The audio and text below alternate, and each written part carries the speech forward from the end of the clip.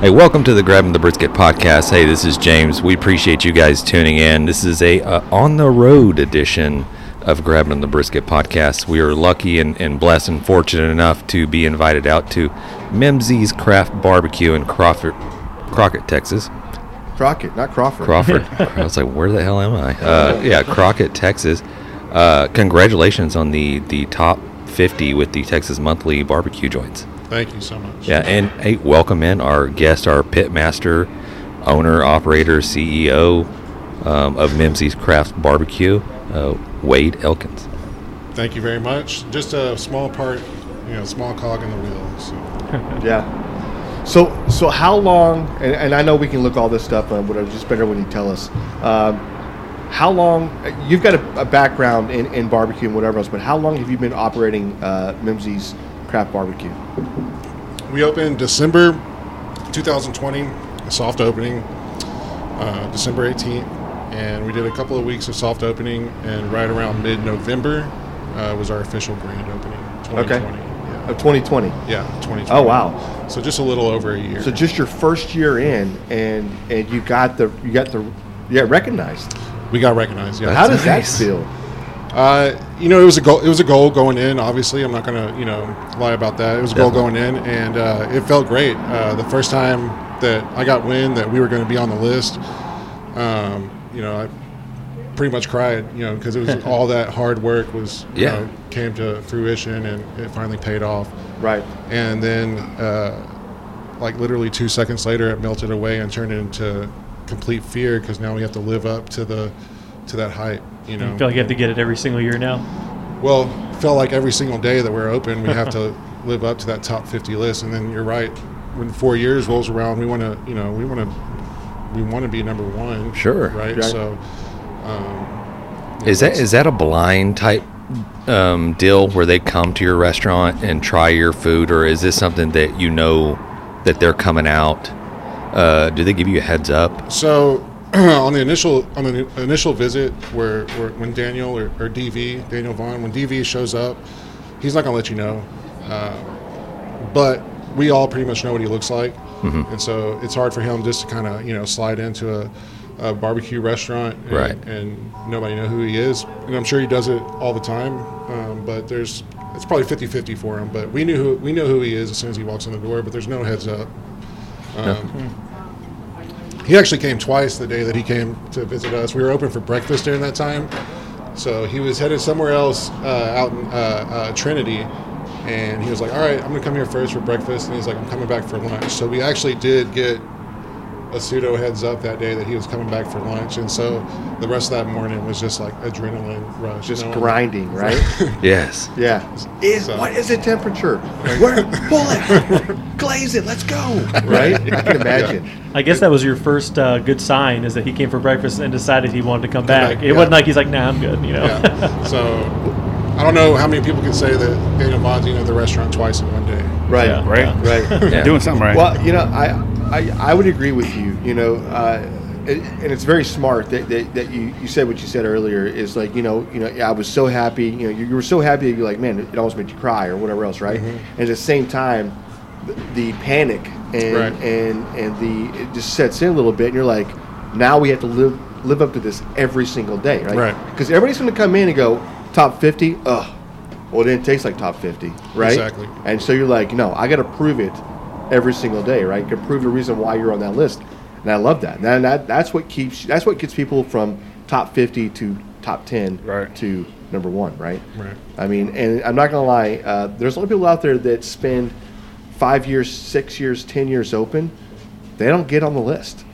So doing it your year and a little bit in business, that's incredible. Yeah, that's amazing. Right? If you really think about it. I know that you and your wife both have a background in culinary, cooking, and whatever else, but that's pretty freaking cool. It doesn't happen like that. So, well, let's talk a little bit about the beginnings, because I'm sure a lot of people that are listening would probably like to know that. How did you get into the whole barbecue game?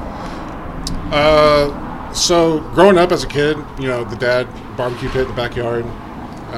Learned a lot from him. He was part of the Houston Livestock Show and Rodeo cook-off in the 70s and stuff like that. Okay. So he kind of passed on that love of barbecue as a kid. And then around 2013, 2014, I started cooking again in my house for the family. Just watching YouTube videos and just teaching myself how to do some stuff, building off of what I remember from cooking with my dad. And around late 2016 to early 2017, I realized that I had a talent, cooking barbecue. So we did a competition. We didn't do too well in the competition, but we signed up for it. We did okay. We got a call in a couple of categories. Yeah. And at that point, we pretty much had all the equipment we needed to do like a catering or an event for something like that. So there was a charity golf tournament, and they were looking for somebody to cook barbecue. It was in my hometown, and I reached out to them. I said, "Hey, if y'all just provide the food, I'll cook the barbecue." And from that event, I got another job, which was like a fishing tournament in Port O'Connor for 300 people for 2 nights. It was like a $12,000 job. And she was like, "Hey, just send me a bid for this job." And I sent her the bid for $12,000, and she's like, "Okay, it's yours." And we were like, "Whoa!" Are you serious? This is like our second event ever. We did one golf tournament now, and so that's sort of catapulted us into my catering concept, which was Maillard Reaction Barbecue, because I started cooking barbecue in my backyard. And if you're not familiar with Maillard Reaction is the scientist that discovered how flavors made. And his name was Dr. Maillard. And that's like the combination, not combination, but that's the when the meat hits or not caramelizes. That's the wrong word, but when the meat starts browning. Right. Well, it could be toast, it could be bread, it could be anything. Yeah. Okay. So it's when the amino acids are heated up to a certain point to where you get the browning effect, basically. And so that on a steak, that caramelized crust is a Maillard reaction. On a piece of toast, when you brown that's Maillard reaction. So that's what creates flavor. And so cooking, and that's spelled Maillard. So cooking and learning and researching and teaching myself about barbecue, I learned about the Maillard reaction. I was cooking barbecue in my backyard, so I was like, that's a perfect name. That's Maillard. A great pun. Yeah, I love that. Yeah, that's awesome. So we started Maillard Reaction Catering Company. In our first year, we got invited to the Houston Barbecue Throwdown, and we were doing festivals in our first year. We were doing catering events, and we carried that for about almost 2 years. Then went to work for Fegis Barbecue. They opened up in Greenway Plaza in Houston. Mm-hmm. They were awarded top 25 best new barbecue joint right after, shortly after I was there. Spent a year there. Went to Reveille Barbecue in Magnolia, back to my hometown, which was a great opportunity, and was with them for about 2 years. And then that's when Mimsy's, the opportunity to open up Mimsy's came about. Where does the name Mimsy's come from? Mimsy's is my great grandmother. Okay. So Mimsy, all of the grandkids and all the kids in the family called her Mimsy as her her grandmother name. So she moved to Crockett in the early 50s, and that's sort of the rest of the family sort of followed. See, and we're on the way up here. I asked the question. I was like, which one of them has family that's from Crockett? Right. Right. It has to be. It's my mom's side. Yeah. Your mom's, okay. Yeah. Cool. And so and to our roots, go back a little, not go back further, but are a little bit deeper with my grandpa, who had the barber shop on the town square since '84, and a barber in a small town is like that's right. know everybody, you talk to everybody, and you make friends and friendships and relationships. So us coming to Crockett was like, oh, you're Jack Milne's son, the barber, or grandson. We kind of had those family connections, those roots. Yeah, those roots. And also, with that being said, Crockett's a very tight-knit community, and a lot of, I may get in trouble for saying this, but if you're not born in Crockett and you move to Crockett, you may always be considered an outsider. An outsider. Oh yeah. You're like somebody that's not from Texas that moves to Texas. Right. You'll never be a Texan. You'll never be a Texan. Like as I much hate as those people. They're the worst. Yeah, especially when they come from California and Yeah. I was going to say Alaska, but they're pretty cool people. Yeah. So James and I are from a really small town in Texas, about 600 people, right? So I know what growing up a small town is and whatever else. And then you're From Marshall, it's about 25,000, so it's pretty small. Yeah, it's 25,000, which is that's actually pretty big. But on a scale of like, what is like League City or something? One of those is like 30 or 40,000. Our Pearland's like, I looked it up today. It's 122,000. Oh wow. Pearland. Okay, yeah, it's a small town. yeah. So We're 5,500 in Crockett. 5,500 here. Yeah, Nice. almost 6,000. Yeah. And Nice. did you used to live in Spring? Lived in Spring for a while, so grew up in Magnolia. My wife and I graduated high school in 2003 in Magnolia. So we moved to Houston. She went to Art Institute of Houston, Culinary Arts out there. Got her degree in Culinary Arts. So we've been in University of Houston. Go Cougs. University of, I'm sorry, Art Institute of Houston. I didn't mean to say University. Art Institute of Houston. Yeah. Wait, But yeah, but that's Go two Cougs different and- things. That's two different That's things. two different yeah. I things. said University of I Houston. stand corrected. Yeah, so do I. No Cougs. Down, Karen. Go ahead, Anyways, so we've lived in Spring, we've lived in Houston, but we're from Magnolia. And then when I was working at Feegis Barbecue, I was actually living in Spring, driving to Greenway Plaza every day, and that was a headache. That's rough. 4 Yeah. o'clock in the morning.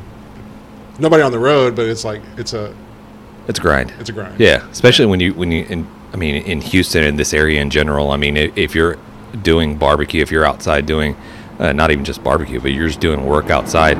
I mean, it's in the I don't know if there's that. I mean, right now is like beginning summer. Yeah. Like it starts warming up, but it goes from this to kind of nice to 100 degrees. Right. And having to slave over a wood fire pit at 100 degrees, shoveling coals, moving stuff. I mean, that's a challenge. I mean, we've done cook-offs, and you've been a part of cook-offs, but just cooking here and generally, when you do something like that, it drains you. Right. But then you got to get up and do it all over the next day again. Right. Yeah.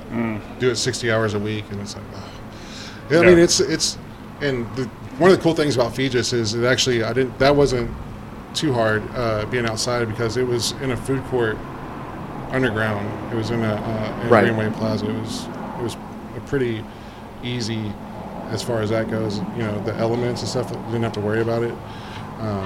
But just driving in traffic on the way back, Yeah. an hour to and from work every day. That's what I was talking about was the grind part. Living in Spring and driving to Houston. Right.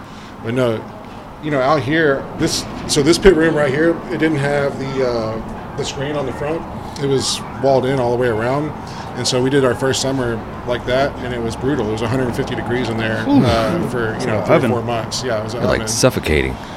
And so when we got the new pit, we had to take the wall down and to be able to bring the pit in. And so I was like, all right, we're going to screen it in. We're not doing the completely closed pit room anymore.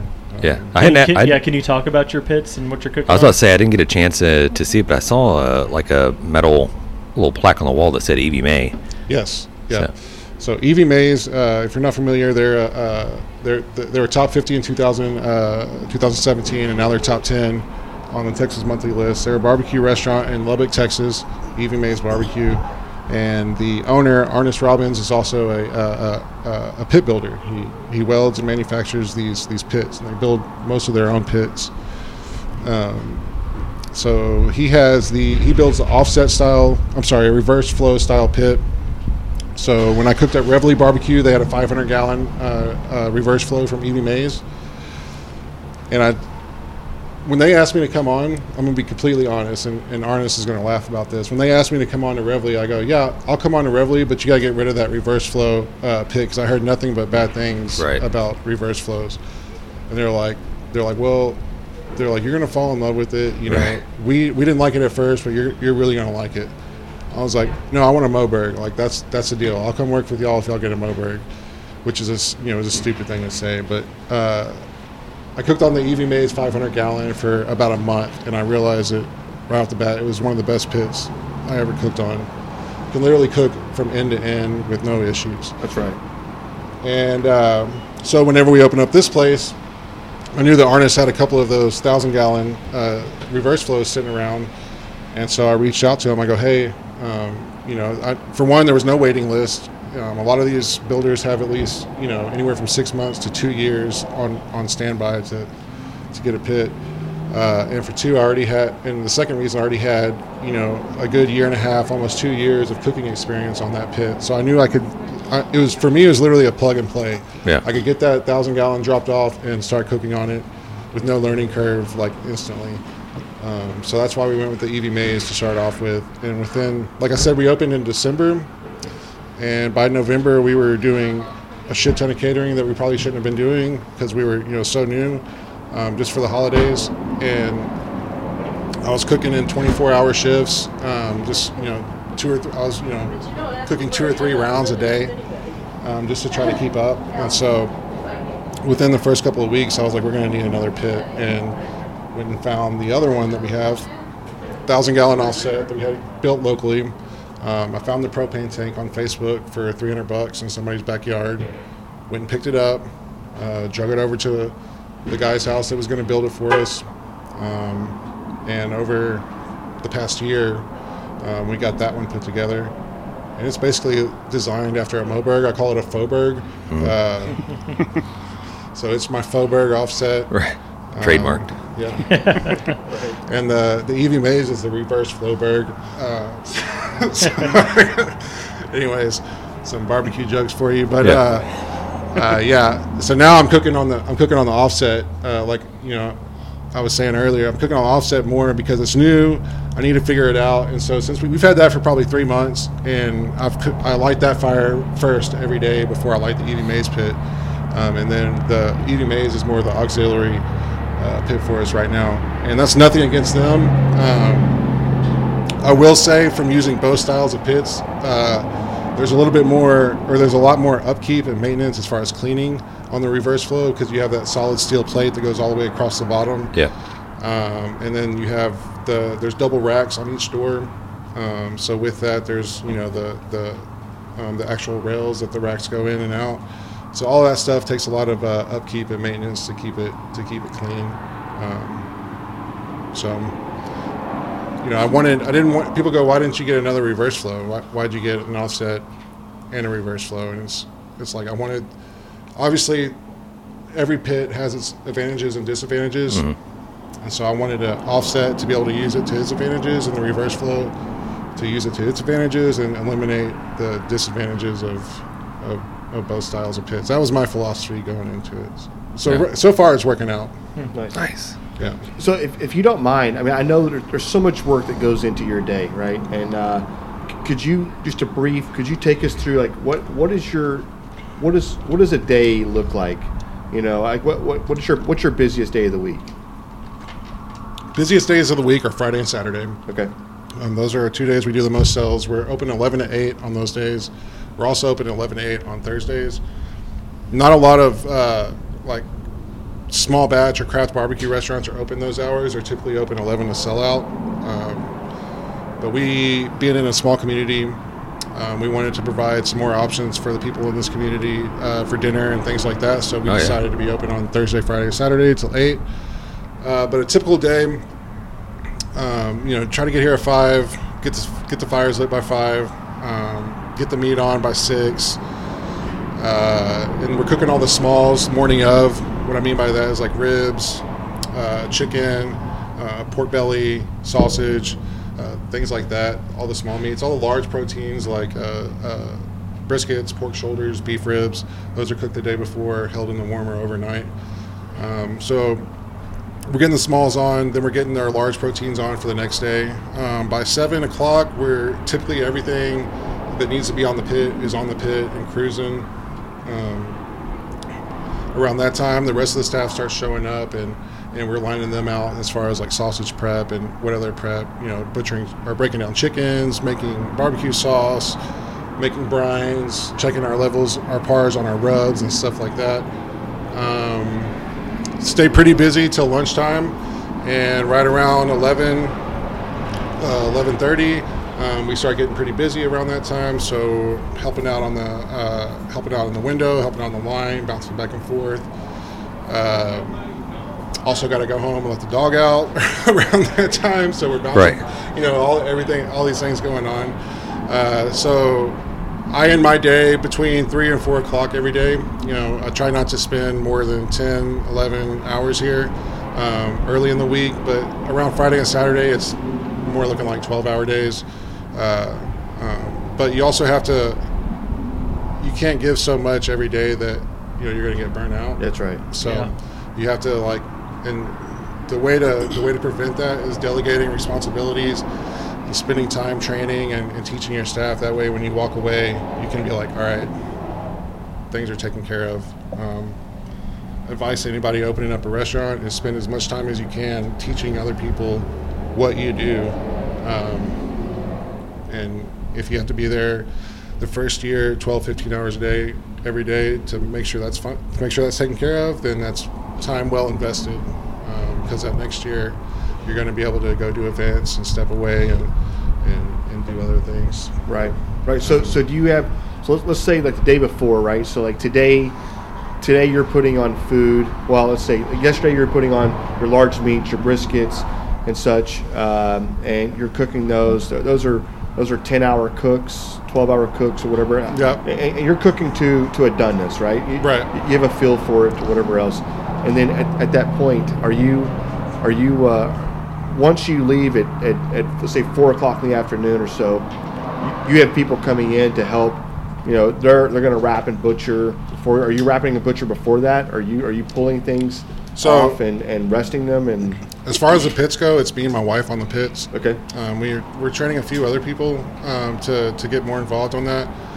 But yeah, we'll sort of pass the baton if there's still things on the pits when I'm leaving, and that's a lot of communication involved. Say, hey, we come out to the pit room, have a meeting. This is where this is at. This is where this is at. This is where the fire's at, and sort of pass that baton if it needs to be. I'll go ahead and tell everybody right now, my wife's going to have a baby in August, and so with me and her being the only people on the pits, everybody in this restaurant's fixing to get like a crash course in barbecue, and learn how to cook barbecue at a top 50 level. We want to pass on as much knowledge as we can, have our staff as capable as possible, for anything that comes. Nice. That's awesome. Nice. Congratulations. Yeah. No, thank you so much. Congratulations. Yeah. Is it the first? No, it's number 3. Okay, number 3. Wow. Nice. Number 3. Yeah, 3 girls.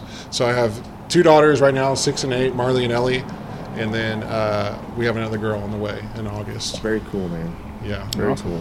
You mentioned that your wife has some culinary training. How much input did she have on the menu? I haven't really got to look over what you guys have on there yet. So we both have 100% input on the menu on every item, whether it's barbecue, sides, or dessert.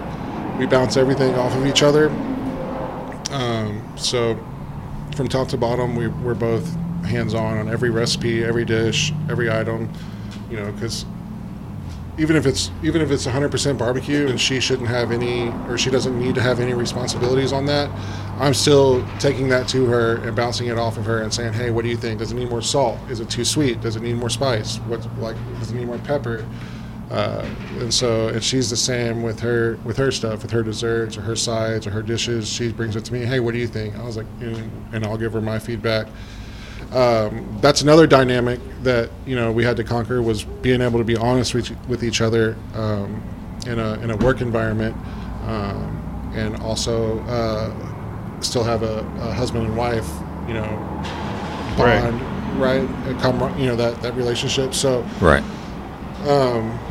There's times that she has to tell me very directly that I'm doing something wrong, and I have to, and what I need to do to correct it. And there's times I have to do that with her, and that's I think it comes natural to us because we've been together for so long. But I can see how that could be challenging with and just in general. So that could be challenging. Yeah, there's a lot of wives out there that have never been wrong before. So Right. Yeah. They're never wrong. That's what it is. Luckily, she doesn't listen to podcasts, so I'm good. Right? You can say whatever you want to say, right? Yeah. I tell her what to do all the time. Let's change the subject, and we're going to move past. It was nice knowing you guys. Yeah. Let me ask you this: what's your choice of wood? We use post oak. That's what everybody's going to tell you, or like 90% of the people are going to tell you they use post oak.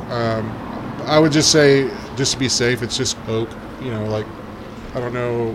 Yeah, think red Gary- oak or a white oak or Yeah, I've seen some stuff that's kind of mixed in there that looks like red and some looks like white and live and things like that. And so, but post oak is like, I would say it's 90% post oak, and there may be a couple of other different types of oak thrown in there. Okay. And then we're getting the meat market open soon, and we'll be making a bunch of our own bacon and cold smoked cheeses and stuff for that side of for that side of the concept. And with that, I'll be using pecan shells soaked in water to kind of throw in to, when I need it, to impart some flavor on certain types of items that we want that. That's awesome. Yeah. I don't know, man. I mean, I know it's a lot of hard work to seeing this put together, but man, y'all look really put together here. It's a beautiful place y'all have here. I know it's a lot of hard work that goes into it. Did it start off this size and this building and this whatever? Have you added to this thing? So what you see now is basically what was here. This building, these three doors, these three glass sections right here were warehouse doors that had the big door that rolled up, and they're actually still inside. We roll them down every night. This was an ice factory that my folks owned, so we had a big ice hopper in the back and ice machines, and we would bag 20, 50-pound bags of ice, 20-pound, 50-pound bags of ice, palletize it, store it in the freezer, and then distribute it to the merchandisers at local gas stations and stuff like that. So they ran that for a few years out of here, sold that business, and they put but the building stayed, and they put the building up for sale, and it was on the market for a little over a year, and they actually had a couple of offers that were like very close to signing right around the same time that we decided to open this place up. And it was one of those things that was like, all right, we have this property on the loop, 304 loop right here in Crockett. We have a very good offer on it. Do we sell it, or do we take the risk in the middle of COVID and put all our chips in on our son and daughter-in-law That's and some open balls, a restaurant? man. Right. That's some freaking balls. Right. Yeah. And so, here we are.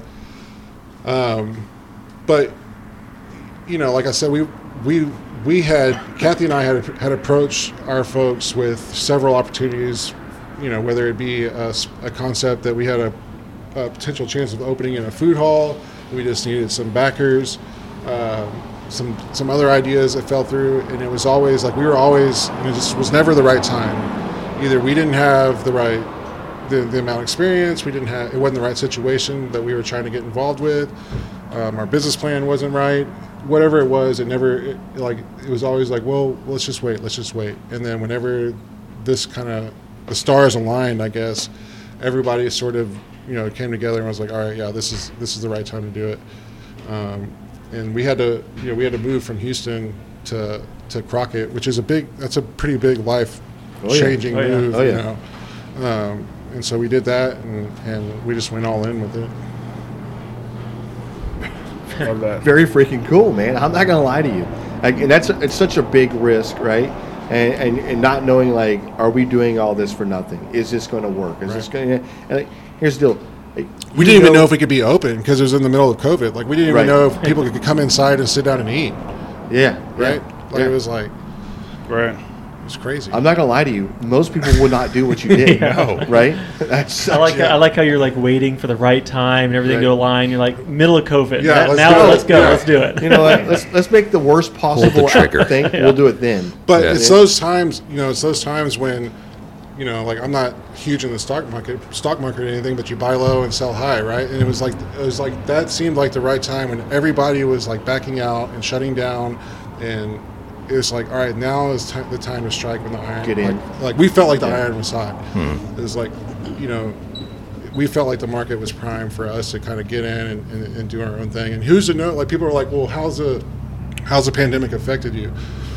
I don't know. We opened right in the middle of the pandemic. Like, we have no data before that to say whether we would be. I would assume we would be better. But, Right. I would say if you're doing good during the COVID pandemic, it Right. should be uphill from here. Right. Yeah. And Right. so that's obvious logic, but we have nothing to compare it off of. We don't know. Well, my uncle Charles McFadden lived here for a long time, and whenever we'd come up to visit him, I just remember there not really being anywhere to eat. So Yeah. have the people here just been like really welcoming, like as soon as you opened? Yep. Yeah, starving for something like this. Yep. And we've had, we've had people. We have people that eat here 3 or 4 times a week. Yeah. Sometimes twice a day, lunch and dinner. And we get it all the time. People that either whether it's people that have lived here their whole life or people that only come in once a year to go hunting on their deer lease. They're like, we've never had anything like this. Especially the people that come in that, out of towners that come in to hunt. They're, we didn't expect this to be here. This wasn't here last year when we came in. So yeah, we've had great support. We've opened some people's eyes to some new things as far as what we're willing to experiment with. We've brought a couple of different styles of curry to Crockett, which I don't think anybody has ever, expected to have in Right. Crockett. Was You introduce that word curry and like, no, I'm out. yeah, Nope. They're like, hey, try this right here. You don't tell them, this is amazing. I like this. You're like, well, that's curry. So and like we did a Cuban sandwich a few days ago, and we did it with brisket. We called it a Texas Cuban, but it had brisket, smoked ham, pickles, Swiss cheese, mustard on a baguette, and pressed it real nice, toasted it real nice, pressed it down on a flat top. But as soon as we posted that we were having a Cuban, there was like 20 people here waiting for Cuban sandwiches, Nice. and like people calling in because like when are you going to get a Cuban in Crockett? Like who's Right. So there's things like that. We did a tonkatsu. We did our pork chop, breaded it in panko breadcrumbs, made a really nice Japanese curry. Did a tonkatsu style pork chop with the curry on top. We have a coconut curry, cream corn. That's one of our staple sides. That is probably my favorite side on the menu. It's very good. So yeah, just being able to open people's eyes, and they appreciate that, and maybe not even open their eyes, but just give people an opportunity to try things that they haven't had the opportunity to try. Is pretty neat. Has there been anything you guys put on the menu that didn't hit well with the locals? Yeah, one of my favorite things is that we do is boudin. We do a smoked brisket boudin or a beef rib boudin, depending on if we have anything in those 2 categories left over. It's really easy to chop that stuff up and throw it in a boudin. I think our boudin. I had one of my old chefs from a restaurant I worked at called Boudreaux's Cajun Kitchen back in 2013. I had a chef that was from Louisiana, Chef Chris, and Chefy hooked me up with a killer boudin recipe, and we kind of tweaked it, made it our own, and I think it's the best boudin I've ever had. It's very good. My wife doesn't even like boudin, and she's in love with it, and. So we have a few regulars that buy the boudin, and the rest of nobody else will touch it. They don't want to try it, or they don't want to. They won't try it. Yeah, That's something, every time we I love cook, that's like boudin. something that gets thrown I know. down. Yeah. That's Yeah. everything. So last time Yeah. we made it, not the time before last we made it, I ended up throwing away like 30 pounds. Oh, my Or you God. just Boudin slice legs. it up Dude. and just hand it out. Put toothpicks and just slice it and just like Yeah. hand it out for free. Like, No. you know what I mean? I think their you're right. palate Yeah, going. I think it's the liver, because people are like, what's in it? It's like, all right, it's pork shoulder, bell pepper, onion, yada yada yada, chicken liver, like try not to- Just say it has chicken in it. Just say chicken. Yeah. Chicken. It's good. Yeah, I Just hate try- it if a boudin doesn't have liver in it. It's got to have liver. For and me. like you can use pork liver. It's just we just use chicken liver, and because that's what I traditionally was kind of trained at the restaurant I worked at, Boudreaux's. They used chicken liver for their chicken liver and chicken, was it gizzards? Chicken gizzards. For the dirty rice and stuff like that. So that was kind of what I was familiar with. So if you have one, it's not like, obviously we're talking about the boudin and how much you love it, whatever else. But one meat, right? And you had to turn it in. And you're like, this is the best thing I make right here. What is it for you? That's an easy answer. The pork chop. A pork chop. The pork chop. Okay. It's by far, hands down, the best thing that we do, and the best pork chop I've ever had. Okay. I love your answer. I'll stand behind that. Just Nice. because like everybody wants, like, people listening right now, and they're going to come back and go, he was going to say brisket. Right, they're all He was expecting going to that. say something to that line, and you can be like, no, the pork chop. Yeah. It's easy, And I'll- it's done. expand upon that even Yeah. further, my opinion on the best cut of beef for barbecue, I'll give you two. The first one's beef rib. I think the beef rib, the plate rib, 3-bone plate rib is the best cut of meat. It's like it was made for barbecue. It's like God made it for barbecue. Yeah. Right. Yeah. It's brisket on a. It's like the best part of a brisket on a stick. Correct. But take it up a notch. So, Yeah.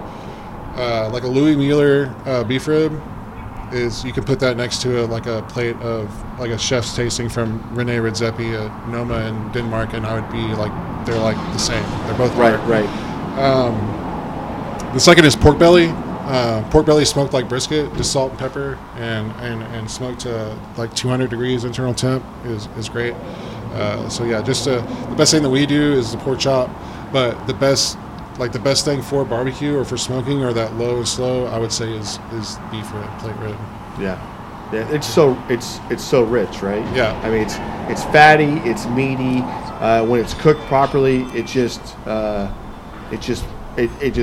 falls apart, right? Mm-hmm. Every bite is so effortless to take off.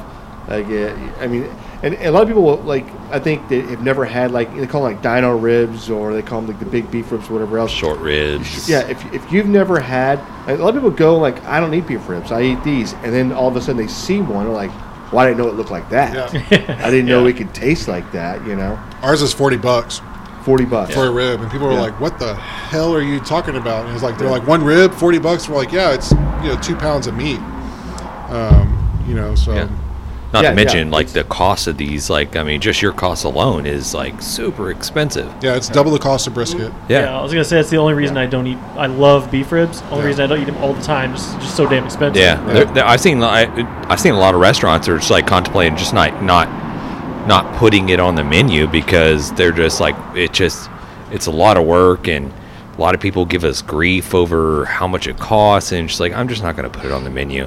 And that was one of the questions I was going to ask you is like, in these times right now that we're going through this post-COVID, I mean, we're still going through COVID, but post-COVID, but all the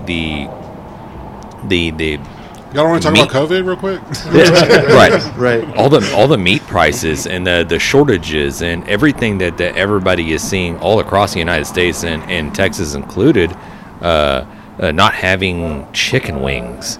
I'm Yeah. like, I'm confused because I'm like, they just stopped. Like, do we not have any more chickens, or why are we? Chickens got COVID. What happened? Right? Did chickens die off, or are we just asking for too much and nobody can keep up with the demand? This is what I think. Okay, I think ever since the companies like International Paper got involved, and these wood prices went through the roof, and everybody was like, "Nah, you know what? You're not the only one cashing in right now, right? These houses went up like 60%. Let me tell you what this is. This is like, oh, you're cashing in? Oh, you know what? I'm gonna raise you this price of beef. We're going to triple it. Now we're going to cash in. Cars, yeah, 20,000 over sticker if you want it. Here it is, right? We have a chip shortage. Like, everything is out there. And I'm not even sure if there's really shortages. I just think people just want to make more money right now. I think there's been bottlenecks in certain aspects Mm-hmm. of our flow, and I've heard, I can't remember the exact stat. I don't remember if it was 1 million head or 1 million pounds, but there was a large amount of beef that just went to waste this year because it couldn't even go to slaughter. That's and right. then because there either wasn't enough workers, or the restrictions during the pandemic really choked the production on a lot of things. As far as chicken wings, there wasn't a shortage of chickens. Obviously, there was a shortage of people to produce to break them down to do that. And you have like one person gets sick in a plant. I'm just kind of like thinking this through. Once one person gets sick in a plant, they have the obligation to kind of shut down the plant and make sure everybody's all right. And, Right. You do that in 20 plants across the United States, and next thing you know, there's a chicken wing shortage. It doesn't take much. Right. It doesn't take much. Yeah. Yeah, So- that has to be challenging for a restaurant trying to provide the items that they provide on a Not just normally providing, daily but it's basis. providing a price, right? So Right. You have a price staple, and then every day you're having to go in and adjust your price because Right. you're like, I'm sorry, but it was $3.99 a pound, but now it's $4 $4.25 a pound. We did 3 price changes this year. Yeah. All in our first year, and they all went up. And to be completely honest with you, we're at $28 a pound right now, and we did that last price change up from, I think it was either 24 or 26 a few months ago. And when I ran the numbers on it, we needed to be at $32 a pound to be, making our margins where, where we can pay our staff, we can pay our bills, we can, and have a successful business. We should be at $32 a pound, but there's no way I can justify myself buying brisket at $32 a pound, and there's no way I can expect my consumers to buy brisket at $32 a pound. So we did $28 a pound. Yeah. And we're just trying to break even on brisket. And brisket should be the most expensive product as far as like food, production wise in the restaurant industry. It should be expensive as, foie gras or or Kobe beef or whatever it is, because you're buying wood that's usually delivered and stacked for you, so that there comes a cost in that. You're setting it on fire, all right, so you're just burning $400 a week or to $600 a week in wood. Yep. Each brisket you trim off 2 or 3 pounds of meat. So at if you trim 30 briskets in a week at 3 pounds a piece, or let's say 33 briskets at 3 pounds a piece of trim, you got 100 pounds of trim at the end of that week at $28 a pound. That's $2,800 in potential revenue that you have to find something to do with. So that's you turn that into sausage, you turn it into burgers. You're doing everything you can. Your pepper is $9 a pound. The price of pepper is really expensive right now. So you're doing everything you can just to try to break even on brisket right now. And the price doesn't, we're not we don't expect to see a price break on brisket until late 2023, after July 4th and, all that stuff. Because you have seasonal demands with brisket, Labor Day, Memorial Day, July 4th, that affect the market. And so we're competing with all that too. We're competing with, retailers, Kroger's and H-E-B. They're buying, tens of thousands of brisket, every week, and they, so they're chewing up a big part of the market. And brisket's hard to make money on. Yeah. Are you sourcing from a local rancher? We source from Double R Ranch. They're affiliated with Snake River Farms. So I call them the sister ranch to Snake River Farms. They basically run their Black Angus program over there. Yep. They're considered upper third or upper 2/3 choice, but it's a very good product. I would say Double R Ranch is the most consistent brisket out of the box, from packaging to trimming, and then the actually consistency of the marbling and all that. Double R Ranch is probably my favorite. Nice. Yeah. Nice. Yeah, we have one little ranch by us, and they have Wagyu, right? It's Wagyu cattle that they're running out there. But I think is it RC Ranch? Oh yeah. They're pretty out new, and they have a storefront over there on Airline, right? I think so. Yeah. So, and they've gotten some pretty. I mean, of course, like a lot of times when we're using something like that, we're using it for like a competition or whatever else. We're not really trying to. We don't have a restaurant or anything else, and obviously it's. You look at Killen's. Killen's. I think they were serving prime brisket out of their thing for a long time, and that is tough. Especially at the price point you're trying to buy it at, and whatever else. But I did hear that the barbecue restaurant for them is one of their most profitable restaurants they have. Really? Yeah. So they get their steakhouse and whatever else. So gotcha. And I don't know where their price points are. And I've only ate I live in Pearland. I've only eaten there a couple of times, maybe once. Barbecue. Go ahead. I'm sorry. I would say with that being said, with y'all, I mean, you're in a small community, and you're really trying to get the most bang out of your buck for your barbecue and everything else. Is it a grind for you every single day? Is it something you look at? You look at the market every day, or you look at your pricing every day, or you're like, it is what it is. So there's two sides to that story. You don't want to be spinning your wheels. You want to be making progress every week, every month, every year. You want to be improving your business model. But also at the same time in this business, you kind of have to just there's some net lead loss items that you're just going to have to kind of push out, and it is what it is.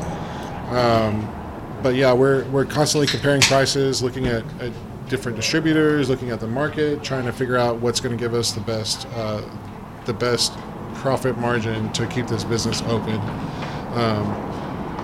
We're not, and I don't want to make it sound like we're doing this to get rich, because I think barbecue is the last business or the last restaurant you would open to get rich, unless you're on the scale of somebody like Ronnie Killen, where barbecue can become extremely profitable when you get into a large scale operation, where you're cooking thousands and thousands of pounds a week and getting that out, because you can charge a premium for it, and the more you do, the less expensive it becomes to produce that amount of barbecue. Right. So I know, like, Ronnie has I don't know if he still does, but I'm pretty sure he does. He has a contract with NRG, and he produces all the barbecue at the Texas games and things like that. So he does. They've got a place I've inside. actually eaten it there. They do. Yeah. And so when you get on that sort of scale and you're doing catering and things like that, that's where the profit margins, really jump up. The more you can do. Right. And I guess that's pretty much the same with any operation. The more you can scale and push out, the less it's going to cost you to do that. Right. Is there, so you're repurposing, so you cook, you don't sell everything that you cook, and let's say you don't do it today, right? Yeah. You got leftover something. How are you repurposing that for tomorrow? Some things obviously probably all right, I can't repurpose this. This is not going to be good for any dish. I'm not going to serve a bad dish. Right. It's got to go. But other things, what's one big thing you try to repurpose all the time? Our biggest thing is brisket. Brisket? So we do a brisket taco and a brisket quesadilla. So every day, whatever scrap end pieces are left over with our brisket, we wrap those up, label them, put the date on them, and then just to keep track of it. And then the next day, all that stuff will get chopped down, and we put it into. We'll trim out. We'll separate the point and the flat, and then trim out that fat in between. Yep. Chop all that meat up. Put some stock in there, a bunch of spices, chili powder, cumin, salt, pepper, and then we'll braise that whole brisket thing down, cover it up in foil in a pan and braise that down, and that gives us our taco meat for our brisket tacos and things like that. So that's one way we use, we reuse our brisket. Also, we'll chop up our brisket into chunks and put it in our boudin for brisket boudin. Everything else we try to cook to the amount that we're going to sell out. So whether it's chicken or ribs, we try if we think we're only going to sell 6 racks of ribs a day, then I'll cook 5. Just to try to make sure that we're going to sell out of that stuff. And then y'all are open every single day, or y'all? Hopefully, I want to get there. Okay. Yeah. Right now we're Tuesday through Saturday. We're closed on Sunday and Monday. And so with the meat market, we'll talk about that. I'm sure we'll talk about that more. But with the meat market opening up, we feel like that's going to come out of the gate, open up 6 days a week. Yeah. Just be closed on Sunday or maybe Monday. But the goal is to get to a point where we're open 7 days a week. And I would like to be open the same time, the same hours every day. It gets kind of hard to tell people, what are your hours, and you have a different set of hours, for every day of the week. Right. It'd be nice to say we're open Tuesday, or we're open 7 days a week, 11 to 7, and just that's it. That's easy to remember. But when you tell people we're open 11 to 3 on Tuesday and Wednesday, we're open 11 to 8 on Thursday through Saturday, and we're closed Sunday and Monday. That kind of people are like, by the time you get to the end of that spiel, they're like, what? What'd you say? What are you open? Right. Are you open or not open? Yeah. I showed up and you weren't open, and I'm never coming back again. Exactly. Right. 1 star. 1 star. Horrible. It's funny how people, and I look at these Yelp reviews and whatever else, and it's like, some people are so brutal, and you're like, first of all, you came when we were closing. Right. They don't care. It's like they're like, they were closing. They wouldn't even let me in. I'm like, yeah, because we're closing. I'm sorry, you should have got here earlier. I ordered my meal and my drink spilled in my car. Yeah, doesn't Hate matter. that place. 1 star. You're like, this is ridiculous, right? Or the food was amazing, but the parking sucked. 1 star. Right, 1 star. You're like, okay, well. So we always ask on the podcast, we ask all the guests, and we do a little spot on the podcast where we talk about barbecue fails.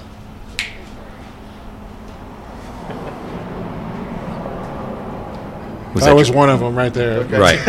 There it Yeah. So we talk about barbecue fails. Yeah. Anything comes to mind. It could be restaurant related. It could be just at home or catering, just like.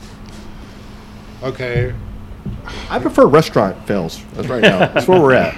Not at home. We have a Anybody lot can of do at have a home. lot of backyard and competition type fails where maybe you just leave meat on the pit and you come back the next day and you're like, okay, it's done. Well, I like that sort of stuff happens to me all the time. Just kind of like stupid, silly mistakes. I will say one time, a story I can tell y'all that's probably the most memorable in our first year was I was out. It was right in the middle of lunch, probably 11:30. I was out in the pit room cooking, and Kathy comes out to the pit room. She's like, "There's a snake in the dining room." And I'm like, "What?" She's like, "There's a snake hanging from the ceiling in the dining room." Oh, snakes on a plane over here. Yeah, Okay. and I'll show y'all when we go inside. I'll show y'all where it was at. So I was like, okay. So I walked inside. I walk inside the back door, come out in the dining room, and there's like a dining room full of people with their cell phones out, just like videotaping this snake, literally dangling the tail. This is not good. From the ceiling. So there's a couple of guys here that helped us work on the building and everything. They had ladders on their truck. So they went and got their ladders, and we bring a 30-foot ladder up to the ceiling. My stepdad climbs up there, grabs the snake by the tail, and I'm holding the ladder at the bottom. So he grabs it, and we have spray foam insulation all in the entire building. Rips it out of the insulation, out of the ceiling, and just throws it on the ground. There's like 50 people videotaping. Heads up! Yeah, right? And like everybody is like running and screaming. You And could have held on to that thing. it lands at my feet, and I just put my foot on its head, and they grab it, put it in a trash can, and we didn't kill it, we relocated it. But that was, I wouldn't necessarily classify that as a fail, but that was probably one of the most memorable pretty good experiments. That I was we half had. expecting you to say you had snake sausage the next day or something. Yeah, And that's where I got these boots from. You know? Definitely looking on YouTube. That's got to be on there. yeah. Somebody has put that up. I'm like, this is cool until like we have Channel 5 News out here, doing a report on it. Right. Snake murderers. Right. Today at a local restaurant, a snake terrorizes the entire dining room. Right. Oh, that's cool. But no, it was everybody was a good sport about it, and we've told that story to a couple people, and they're like, "Oh, I'm glad I wasn't here because I would have never come back." But it was right after that freeze in February, so we think that they were just looking for somewhere to get out. Yeah. Like when we had that snowstorm, we think they were just looking for somewhere to get, and they got it somewhere in the ceiling. And I'll show y'all when we go in. There's a big hole in the insulation in the ceiling where he ripped it out and threw it on the floor. Yeah. That's awesome. That's good. So you guys are opening like a little meat shop or butcher shop, you're saying? Yep. So it's pretty much built out right now. We have the coolers in there. We have the butcher room built out. We're just working out the logistics as far as getting on how our flow of beef is going to go. The goal is by the end of this year is to take our beef, our steers off of our ranch in Crockett, take them to processing, get them slaughtered, and then bring the hanging beef or the halves back here and butcher them and for a retail format. That's the goal by the end of the year. So while that's getting set up, we're reaching out to other local farms and across Texas, sourcing their beef, and going to be bringing it in and butchering it, and we'll have basically all the steaks and everything in our merchandisers up there. We'll be making our own summer sausage, bologna, cold smoking cheeses and nuts and things like that, and basically have our own little version of a craft butcher shop, basically. Mm-hmm. So it'll be Mimsy's Meat Market and Spice Company. We'll have all of our spices, rubs, seasonings, sauces, all that stuff will be in retail format up there.